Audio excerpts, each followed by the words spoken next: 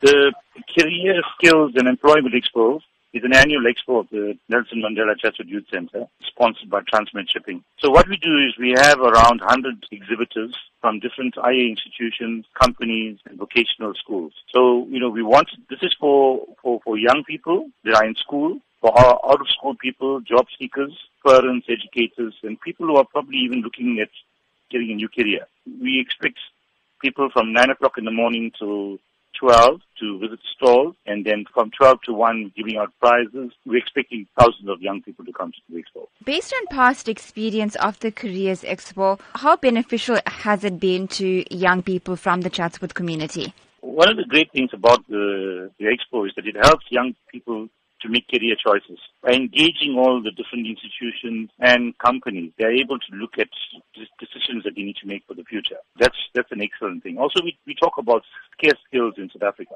All the different things that people should be, the kind of careers that people should be looking at. And then also the job opportunities that are created by companies. They come there and they try to recruit young people into jobs or learnerships and things like that.